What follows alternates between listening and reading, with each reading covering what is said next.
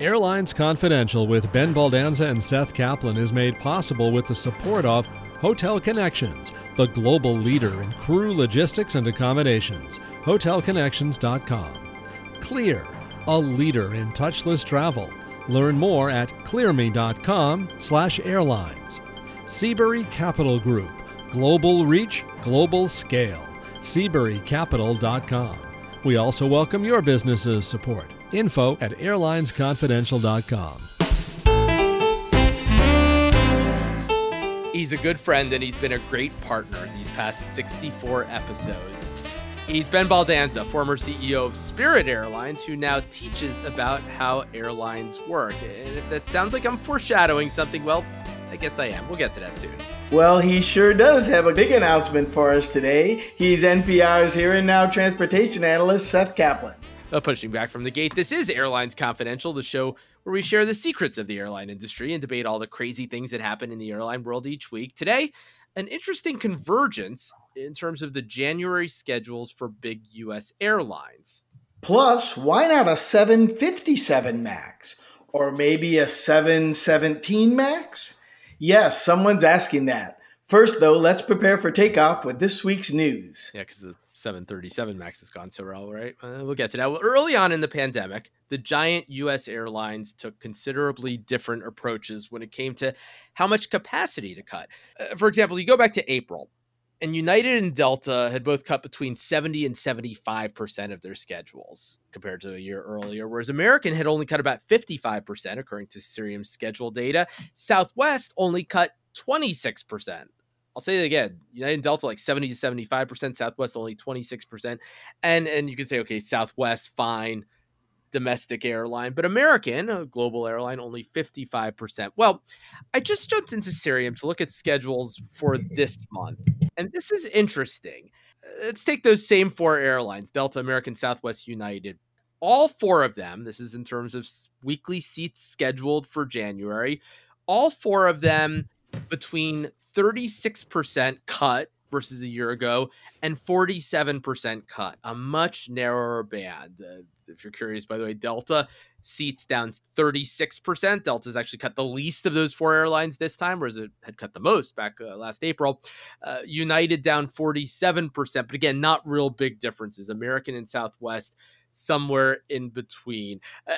Other airlines, if you get into the smaller airlines, Allegiant cut considerably less than any of those. It's down 24%. Spirit also down more modestly, and the others 26%, but much less of a disparity than there was in the past. Ben, is that their philosophies changing, or is it just that everybody is dealing with the same reality, and now that reality is much more predictable than it used to be, and there's just a lot less guesswork, and it would be more of a surprise now if one airline was doing something vastly different from the others? Well, Seth, I'm sure there still is plenty of guesswork. I mean, imagine being like airdropped onto a land you knew nothing about and had no map with a couple of friends. And you could imagine that one might say, well, I think we should go left. And the other says, no, I think we should go straight. And the other says, I think you should go right. And that's sort of where the industry was in March and April, right?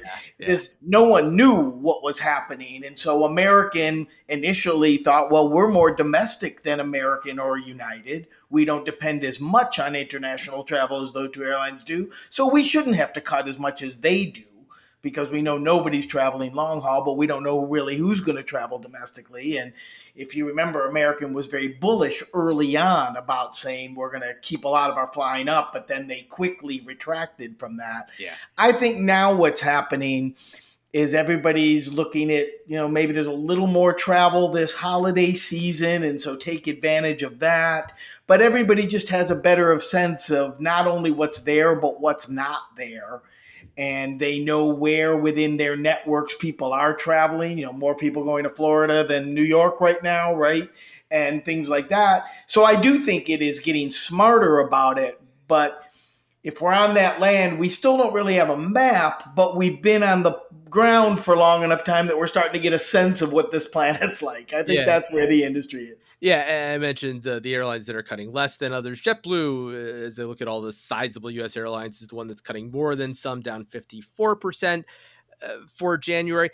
And I bring this up because, I've seen it noted elsewhere that American and United perhaps doing some more adventurous looking things in terms of non-hub flying and so forth than Delta is doing. But in terms of the most important measure of all, capacity, when you look at that, that's where you see, not that same disparity. So some of the kinds of specific flying has changed. United, for one especially, just really has reoriented itself toward Florida.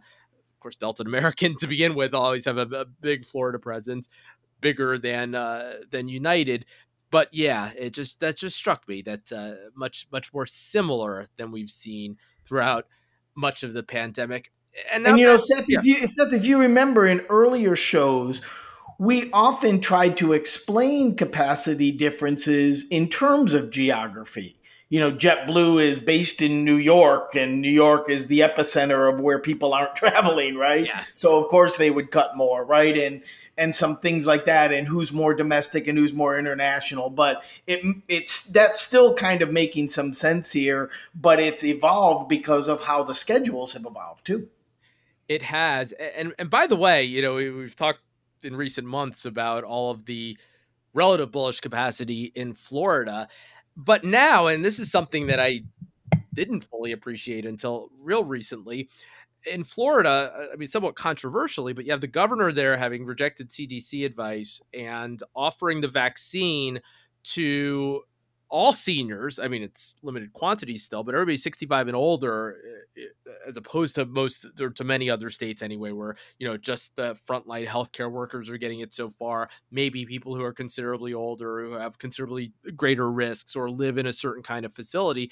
But in Florida now, a really broad swath of the population is able to start signing up for the vaccine. I have relatives who are getting vaccinated this week, late 60s, early 70s, that sort of thing. And so interesting that in that regard too, Florida, perhaps even more so than anybody expected when they became bullish on Florida capacity wise.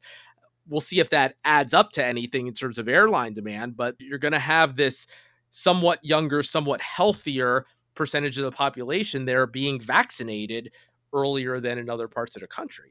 Well, yeah, and the way the vaccine rolls out, and importantly, how that rollout may or may not drive elected officials to say we'll be more open, or we'll stop the quarantines, or we'll allow restaurants to serve inside and things like that. Those are all going to be really related to when people really feel comfortable traveling again. Right, because we've talked about it in the past. It's not about the flight. It's about what you can do when you get there and the impact on people when you get there and all that. And I think that's what people are paying most attention to.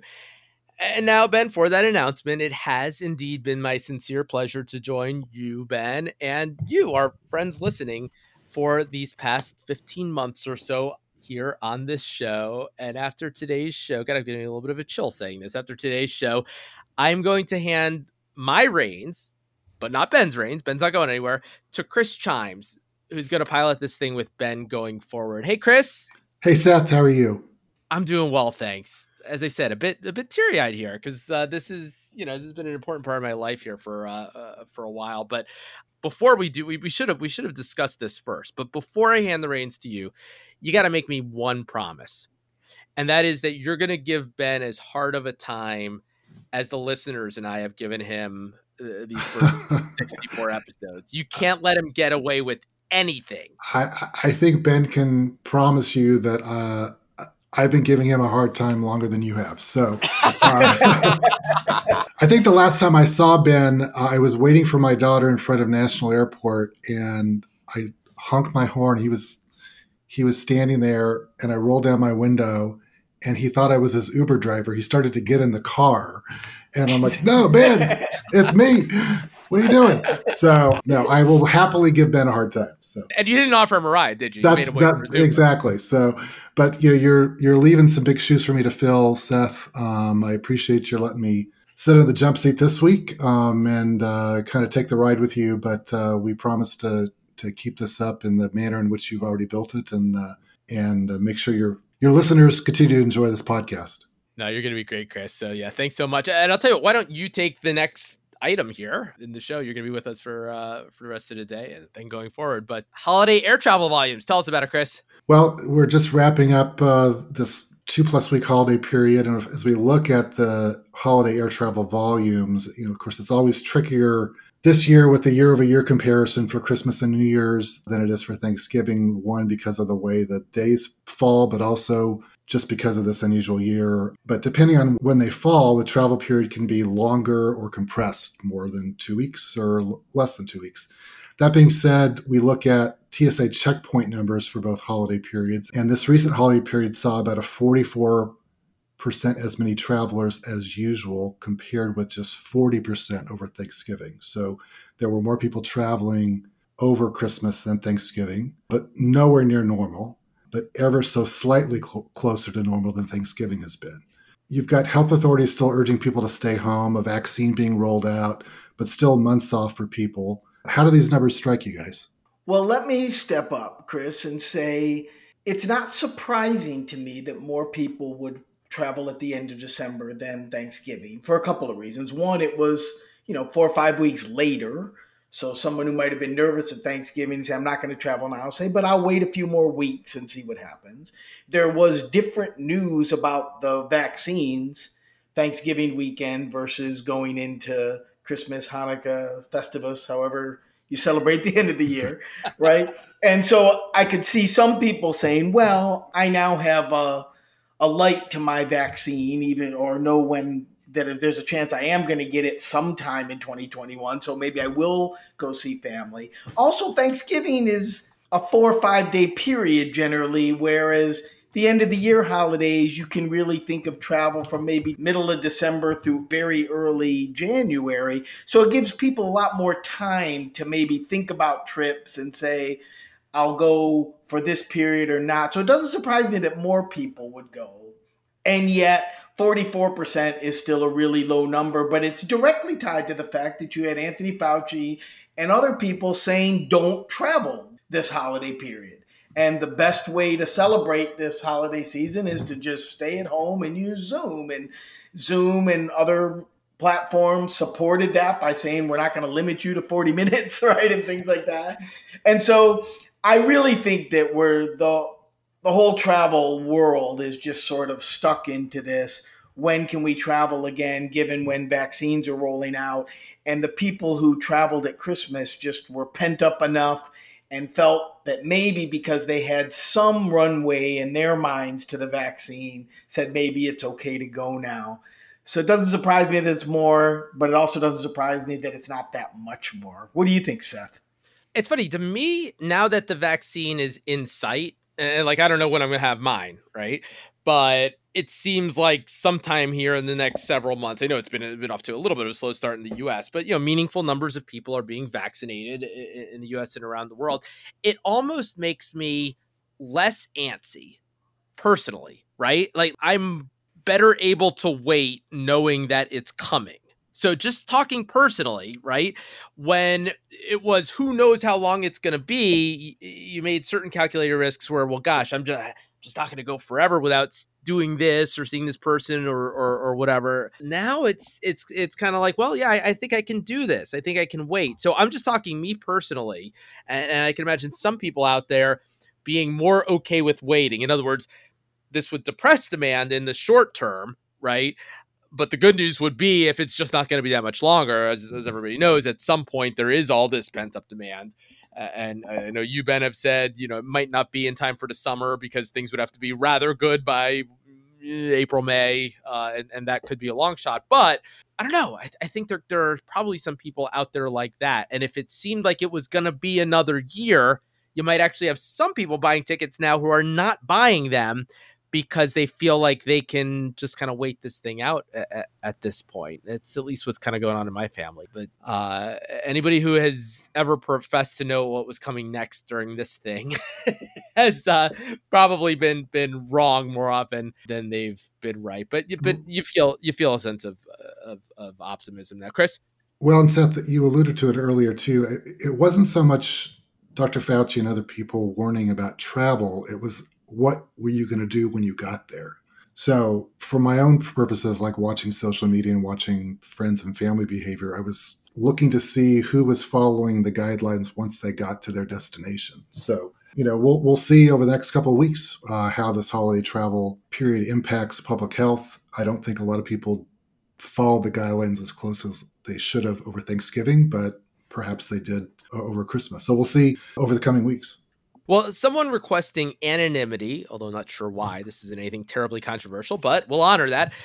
Anonymous listener writes, quote, almost every airline has a specific plane tailored according to the demands of that route. For example, wide bodies, A320s or 737s, CRJs and Embraers. Southwest, on the other hand, this listener writes, only operates 737s on every route. Why is the one-size-fits-all method successful with Southwest? And besides for maybe Spirit, why are they the only large domestic airlines like this? Well, I mean, you're describing a model that exists many places around the world. Low-cost carriers in general like to have that single fleet type. And you're right that in the U.S., when you look at some of the others, although I could name others too. I mean, Allegiant at this point is all the A319s and 320s, Frontiers, all Airbus also. So there are others too. And then, yes, you have JetBlue that went with Embraer 190s and never seemed to be as happy with them as it expected at the beginning, right? Other airlines, Alaska, a short haul airline mostly, but that does have regional operations. But no, when you look around the world, you see a lot of airlines doing that, right? You see a Ryanair or an EasyJet or an Air Asia or an Air Arabia and so on and so forth, all with a single fleet type. And I think basically it comes down to airlines that focus more on cost as opposed to airlines that focus more on optimizing for revenue, right? Because it's expensive to have different fleet types. It's expensive when you have to have different, lots of different mechanics and pilots and people to work on different kinds of planes. But then you're right, anonymous listener, you have a fleet that's more tailored to specific types of missions. Whereas when you have only one kind of fleet type, you're more limited. It's cheaper, but less revenue potential. Ben, is that basically the way to think about this? I think that's right. And Southwest is a real big airline today that operates only 737s. But remember, they used to be a relatively small airline that only operated one airplane type. And their business model was very successful, using their lower costs than the bigger airlines, which at the time weren't just American, United, and Delta, but included, Northwest and US Airways and Continental and airlines like that, and that all have been absorbed. But they grew with that model and they stuck with what they knew. So they said, this has worked for us. So they just kept adding what they knew. And what they have done, which is what other airlines who fly a single airplane type also have done, is they've said, we're okay not serving routes that don't fit our airplane type. One of the reasons that both Boeing and Airbus have put flexibility in their middle-size airplanes, like with the A320, you can buy the small, medium, and large, right? The 19, the 20, and the 21. And with the 737, you can buy different models that are different sizes within the 737. And Southwest does have different size 737s. So they get some flexibility within that range, but they don't have the real small end that tends to be served by the regionals, and they don't have the real big end that tends to be served by the wide bodies. And they just say, we're not going to serve routes that really require those very small airplanes. So we won't go into some of the smaller places that big airlines fly with regional capacity. Or we won't fly to as many far destinations that require the much bigger wide-body airplanes, because those things do just complicate the business enormously. Southwest today runs their airline very much like American, United, and Delta do in terms of the way they think about who their customer is and trying to attract business travelers and such. But they're mostly domestically focused. The international things they do are very close to the U.S., right? They don't fly transatlantically or transpacifically.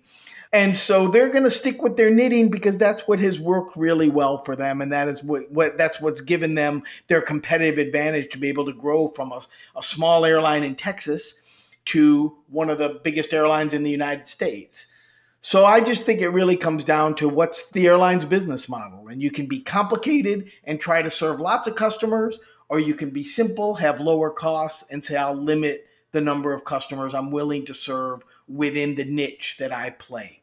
Chris, I think one thing you'll find with our listeners is that they generationally, we have retired listeners and we have people just getting into the industry, people still in school, people not even in college yet.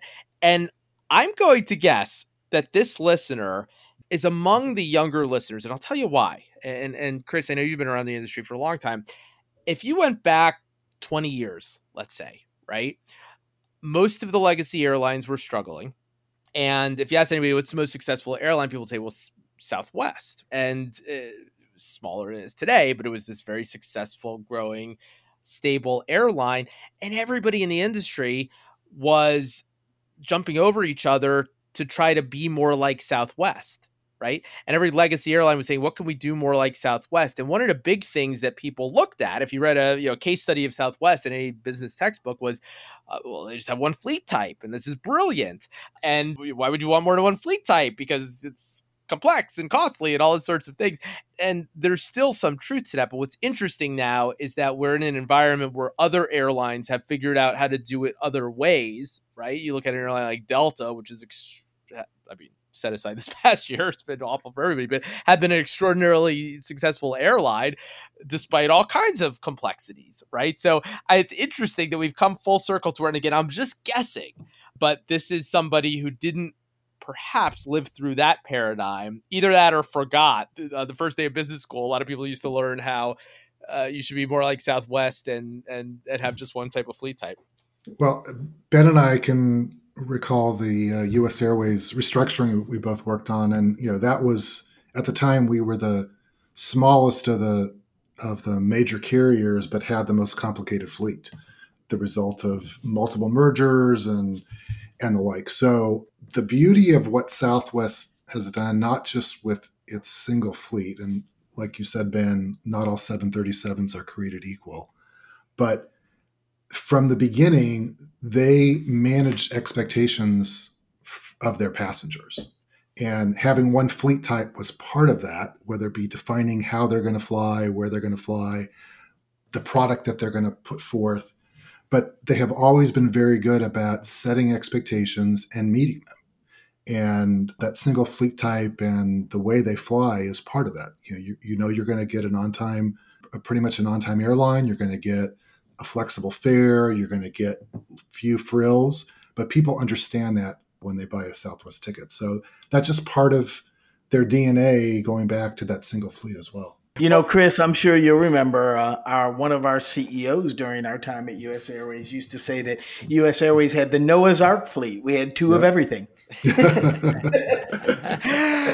Well, time next for another listener question. But first, we want to thank Clear. Travel with confidence with Clear. Touchless, fast, safer airport travel. Clear's touchless identity verification is available in 34 airports nationwide, moving you quickly and without crowds through airport security. Enroll today at www.clearme.com/airlines. That's www.clearme.com/airlines. Another fleet question from a listener. Joe of Tampa writes, would a 717 MAX and a 757 MAX be good replacements for the 73 MAX program if it doesn't work out? Ben? Well, Chris, you should know that Joe of Tampa would be the Advantage Gold or whatever your premium frequent flyer level that you prefer would be of this program. Joe's in Tampa. He writes some of the best questions, and we're always happy to get Joe's questions.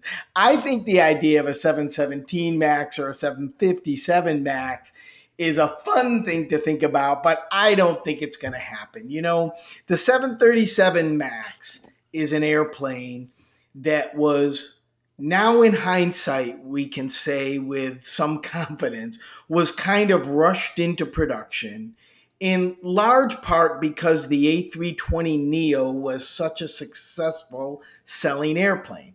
Airbus had the A320 that sold very well against the 737s, brought Airbus to a rough parity with Boeing in terms of that size.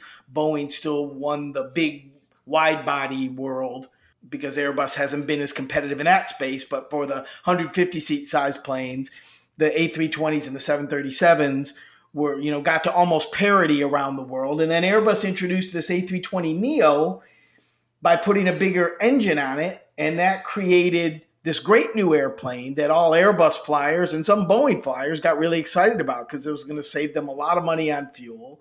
And Boeing, which according to some reports had been thinking about developing a new airplane, said, well, we got to get something faster to market that can compete with this Neo. So just like Airbus put new engines on their A320, they said, we'll put new engines on our 737. And that's what created the MAX. And so the MAX was sort of a reaction to a marketplace thing that now, with the terrible things we know what happened with the MAX, and having to go back and re-engineer some things on it and rethink about what the training protocols would be and such, I believe it's going to be a very successful airplane over time, and that certainly by the end of 2021, I think there'll be a lot of them flying in the air and people won't think twice about getting on them, actually. But I don't think there's that sense for the bigger airplanes like a 757, which isn't made anymore. I mean, the A321 and the A321LR have really replaced that, or the 737-800s are almost as big as many people configured the 757s. And at the 717 side, really the A220, if there was a MAX, that would be it. It's a newly designed airplane that has all the efficiencies of that smaller airplane. So I don't think Boeing's thinking about re-engineing the 717. That's what the A220 does. And I think a re-engine of that plane just doesn't make a lot of commercial sense. That's my view. And Boeing already has decided how they're going to compete with the bigger size single aisle or narrow body airplanes. And that's with the longer and bigger 737. So I don't think they're going to bring back a 757 to do a MAX. Interesting ideas. But when you think about why the planes were created, what the competitive environment was, I think the 737 MAX program is going to work out great. And that is the size category that's the biggest size category that airlines around the world fly. There are more of that size categories than any other airline flies. So that's where all the competition is going to be. When you get a little smaller and bigger, I think those are different kind of products. Chris or Seth, what do you guys think? Well, if you like this MAX talk, Ben, wait until the next block of this show, because it gets even more interesting. So I'll tell you what, let's hold it for that. We always love when listeners write in to correct Ben, right? Everybody's favorite thing. But today, someone corrects me, or at least takes issue with something I said. You can decide if it's a correction or not. Airlines Confidential. We'll be right back. Seabury Capital is a specialty finance and investment banking firm boasting a 25-year track record of advising key clients in aviation, aerospace and defense, maritime, and financial services and technologies. Their award-winning and widely respected team has superior industry knowledge, along with state-of-the-art analysis, technology, and solutions, as well as an unmatched depth of relationships with decision-makers in industry, finance, and government. Explore their global reach and scale at SeaburyCapital.com. That's Seabury Capital, SEABURY Capital with an A.com. The Airlines Confidential podcast is now available on Apple, Google, iHeart, Stitcher, SoundCloud, Pandora, Spotify, TuneIn, and many more. Use your favorite podcasting app with just one click at airlinesconfidential.com. With Ben Baldanza and Chris Chimes, I'm Seth Kaplan. This is Airlines Confidential. Mike of Charlotte writes, Seth, in the last episode, you said Boeing has paid many times over for its corner cutting with the MAX. I respectfully disagree with that. Its corner cutting allowed it to take advantage of grandfathered certification to rush a model to market fast enough to be an effective competitor to the A320neo. This got Boeing over 5,000 orders and gave them the fastest selling aircraft model in history. Boeing got paid many times over for their corner cutting. They haven't paid a price anywhere close to what they gained, and my guess is Boeing's executives would do it all over again. Mike, I think it depends partly on how broadly or narrowly you define the corner cutting. So put it to you like this. The things I talked about last time, I was talking about specific corners. The MCAS system relying on just one angle of attack sensor giving a faulty reading to engage, right? And then the MCAS system also being as aggressive as it was and as difficult for pilots to disengage as it was, right? If Boeing could go back and have MCAS rely on two sensors instead of one, let's say they made all the other same mistakes, but it just relied on two bad readings, the chances of two sensors failing are just infinitesimally smaller than the chance of one sensor failing, right? If they had only done that, you might have had a lot of the same underlying problems, but you might never have had a plane crash, right? So obviously, at one extreme, if they could just go back and change that corner that they cut, but not do, and even leave all the other things the same, of course they would do that, right? Of course it wasn't worth cutting that corner. Now, depending on how much you broaden this out, if you just say, well, that was a symptom of the fact that they were rushing something to market because Airbus got lucky, and Ben started talking about this in the last block, basically, the reason Airbus went first, or one reason why they went first, surely on the A320neo, is that it was just easier for them than it was for Boeing, because they were able to slap new engines on the old airplane, and they didn't have to modify the airframe, and they didn't have to come up with something like MCAS. They were just lucky the plane was higher off the ground. You could put the big engines on the new plane, and it wouldn't throw things out of whack. Whereas Boeing couldn't do that, right? So then that's where, because they had to move the engines, then that's where MCAS came from, and all the rest of it. So I think it kind of depends on how broadly or how narrowly you define it. But also, on the other hand, you said 5,000 orders. So let's set aside the sort of the corner cutting for a minute and take the other part of the argument. You said, well, they got 5,000 orders. They did. They've lost 800 of those over the past couple of years, right? They're down to about 4,200 net, even with some of the recent orders that they've gotten at pricing that they never would have had to take orders at a couple of years ago. And then, so even right there, let's just say the thing lists for $120 million each. Let's say they sell them for half that, 60 million, use whatever number you want, 50 million, losing 800 of those, that's 50 billion dollars in lost revenue, something like that, right? But then beyond that, the pricing on all the rest of them, remember, they've only delivered less than 400 of these, I think, or something like that. So those are the only ones that were out the door where they got the original pricing.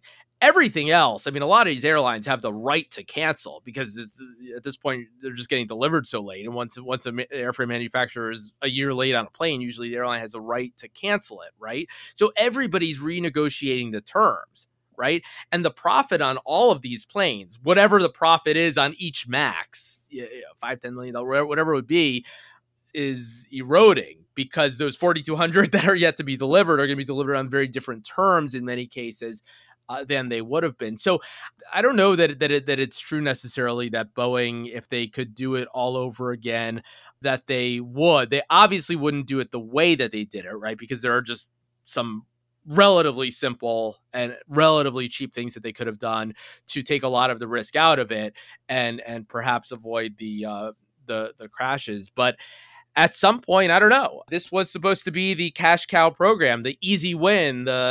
Pick your cliche, where it was just supposed to be money in the bank. And now, the break-even point on the program is pushed just so far out into the future. And it may be that someday 5,000 of these are delivered and we look back at it and say, well, it was still worth it. But I'm not sure that that's as much of a given, despite what Ben said before about, fundamentally, this is still an airplane that a lot of airlines are going to like. But in terms of for Boeing, right? Ben was talking from an airline perspective, and I think that's true. I mean, assuming this thing, gets some flying under its belt and every people accept that, it's a safe airplane and everything again.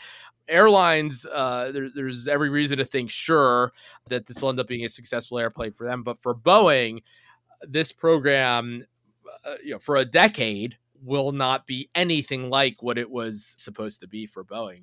What do you guys think about that? Well, I don't think we'll know for several years what price Boeing has paid for the 737 MAX incident. So their relationships with their customers are going to be altered for a long time. their reputation they're going to have to dig themselves out of. And I don't think they're monsters. I don't think they do it all over again. So I take exception with that comment. But they've paid a price. Whether they've paid the right price or not, we'll have to see as this plays out. But their reputation certainly is something they're going to have to spend a long time rebuilding. And like you said, Seth, they've lost a good chunk of where they thought they were going to be with this program, compounded by the pandemic. So they're going to have a lot of work ahead of them. Yeah, and Chris and Seth, I agree with both of you.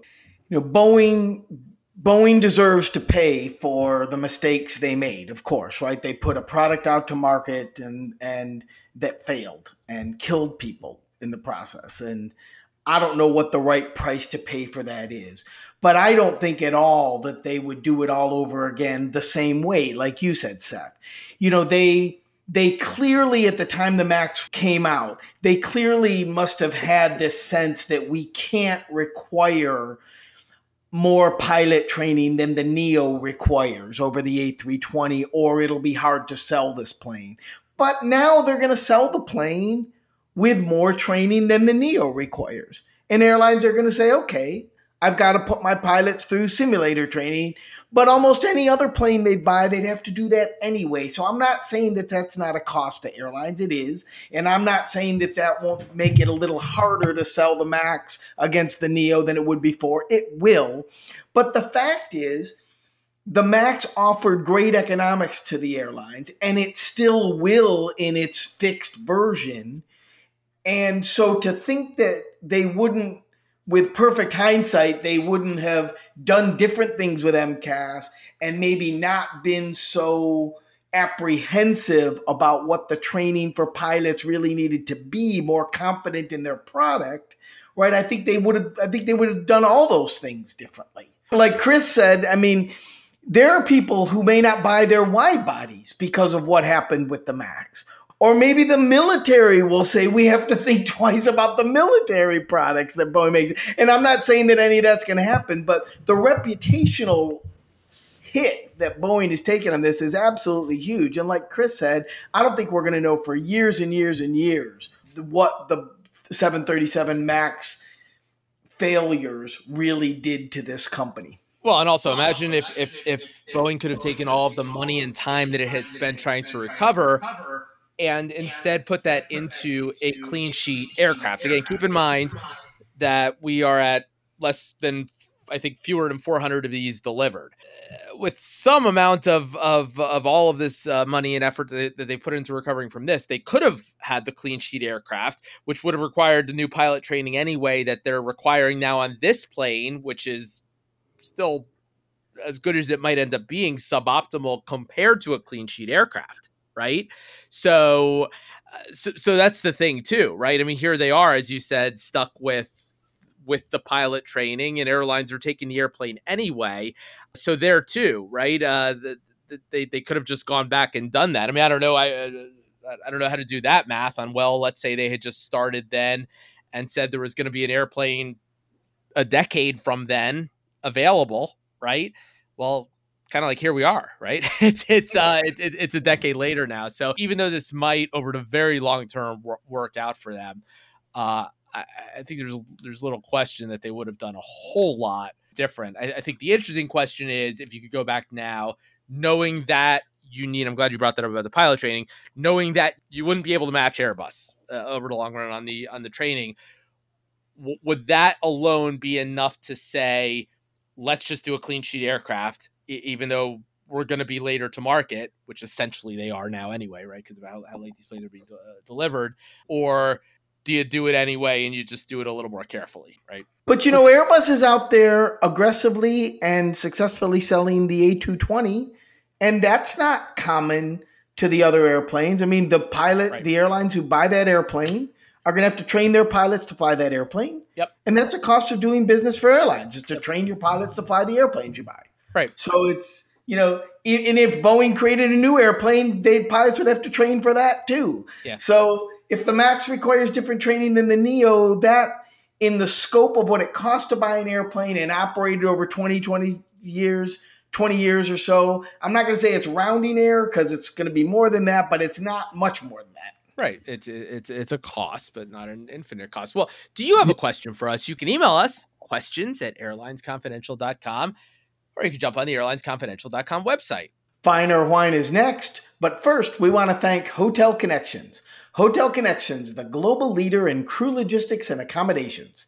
Hotel Connections is a Fortune 1000 company that makes travel management easier and less expensive with their AI-powered booking applications, intelligent learning algorithms, customizable rules engines, analytics, and global negotiated rate programs.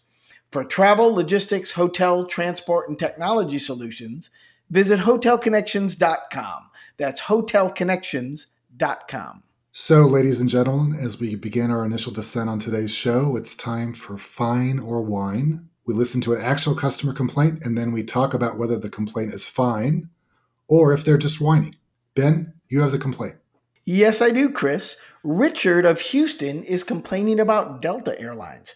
Richard writes, "So I bought Comfort Plus so I would be able to work on my laptop. Think again. Person in front of me reclines her seat, almost snaps off the top of my laptop, and no ability to work on it for the remainder of the trip. Ridiculous." What do you think, Ben? Fine or whine?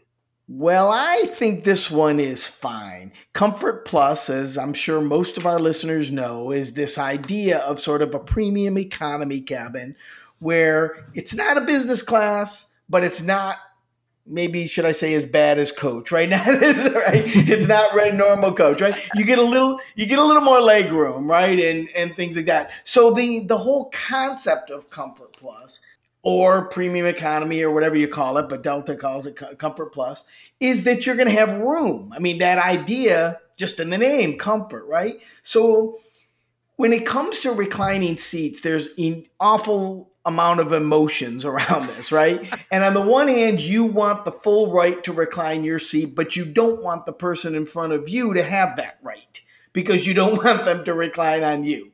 So airlines that limit the recline, get complaints from customers because they say, I can't recline as much.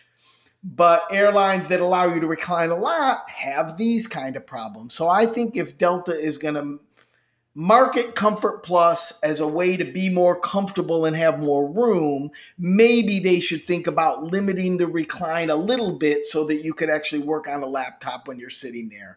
So I don't know how big Richard is. I don't know if he's a particularly large guy, so plus his laptop makes it easier for him to get constrained when somebody leans back or not. But that wouldn't even matter. I think Comfort Plus means you should be able to work on your laptop, I think. Am I being too hard on Delta? Well, what's interesting, Ben, is that they actually include more recline with Comfort Plus than they do with the regular seats. And I don't think I'm putting words in their mouth to say that, the idea is, well, yeah, you've got all this extra room, so you should be able to recline a little more. But clearly here in Richard's case, Delta over-delivered on the recline, didn't they? Well, they did. And I'll tell you, I got a lot of complaints when I was the CEO of Spirit for all the terrible things we supposedly did. But one complaint that we didn't get was this kind of complaint, because Spirit seats don't recline, right? And so while you can't recline and Spirit would get complaints about why can't I recline, they didn't get any complaints about somebody reclined on me. So it really does come down to a trade-off. And like I said, everybody wants the right to recline, but doesn't want the person in front of them to have that same right. And Ben, what you did at Spirit is kind of what we talked about earlier too, with regard to Southwest, and they're setting one set of expectations. Delta's got multiple products on that plane, and they have multiple definitions of what the product is depending on the passengers. So when they set out various expectations, they're raising the bar for them to meet all those expectations as well. That's a great point, Chris. Do you guys think that there's somebody at the Legacy Airlines right now? Well, Legacy Airlines / sort of the upmarket low cost airlines, doing the math on, do we put in the Spirit, Frontier, Allegiant seats? I mean, now that we're in a crisis, right? Because it's times like this that tend to bring that kind of stuff out. It's just interesting that despite what you said, Ben, and despite that, it might seem like, well, sure, some people would actually like the, as Spirit euphemistically calls them, the pre-reclined seats, right? I guess they're considered more down market because that's why the ultra low cost carriers have them. And even American, as little leg room as they might give you in back of the plane, right? You still have that ability to recline. Do you think there's somebody at those airlines right now thinking, do we go first on having seats that don't recline anymore and see if the other two match us? It gets complicated with these airlines too, whether they have, screens in the seats or not too, Sure. because, that complicates it as well. I think everybody's thinking about what the world's going to be going forward and how are they going to compete. So they might be thinking things like that, Seth. I think that's possible. I've always thought it would be funny just to have a seat that has the button, but nothing happens when you push the button. There's always somebody thinking about something at every airline. Yeah. Well, on Final Approach now, and certainly my final approach on this show, that does it for Airlines Confidential this week. Please fasten your seatbelt and ensure your seat backs and tray tables are in their upright and locked positions. And remember, questions at airlinesconfidential.com. or jump on the airlinesconfidential.com website. For the last time from the Airlines Confidential studios, I'm Seth Kaplan. And I'm Chris Chimes. And with a huge goodbye to Seth and a huge welcome to Chris, I'm Ben Baldanza. Talk to you soon. This podcast is produced by Mass Media. Info@massmedia.net.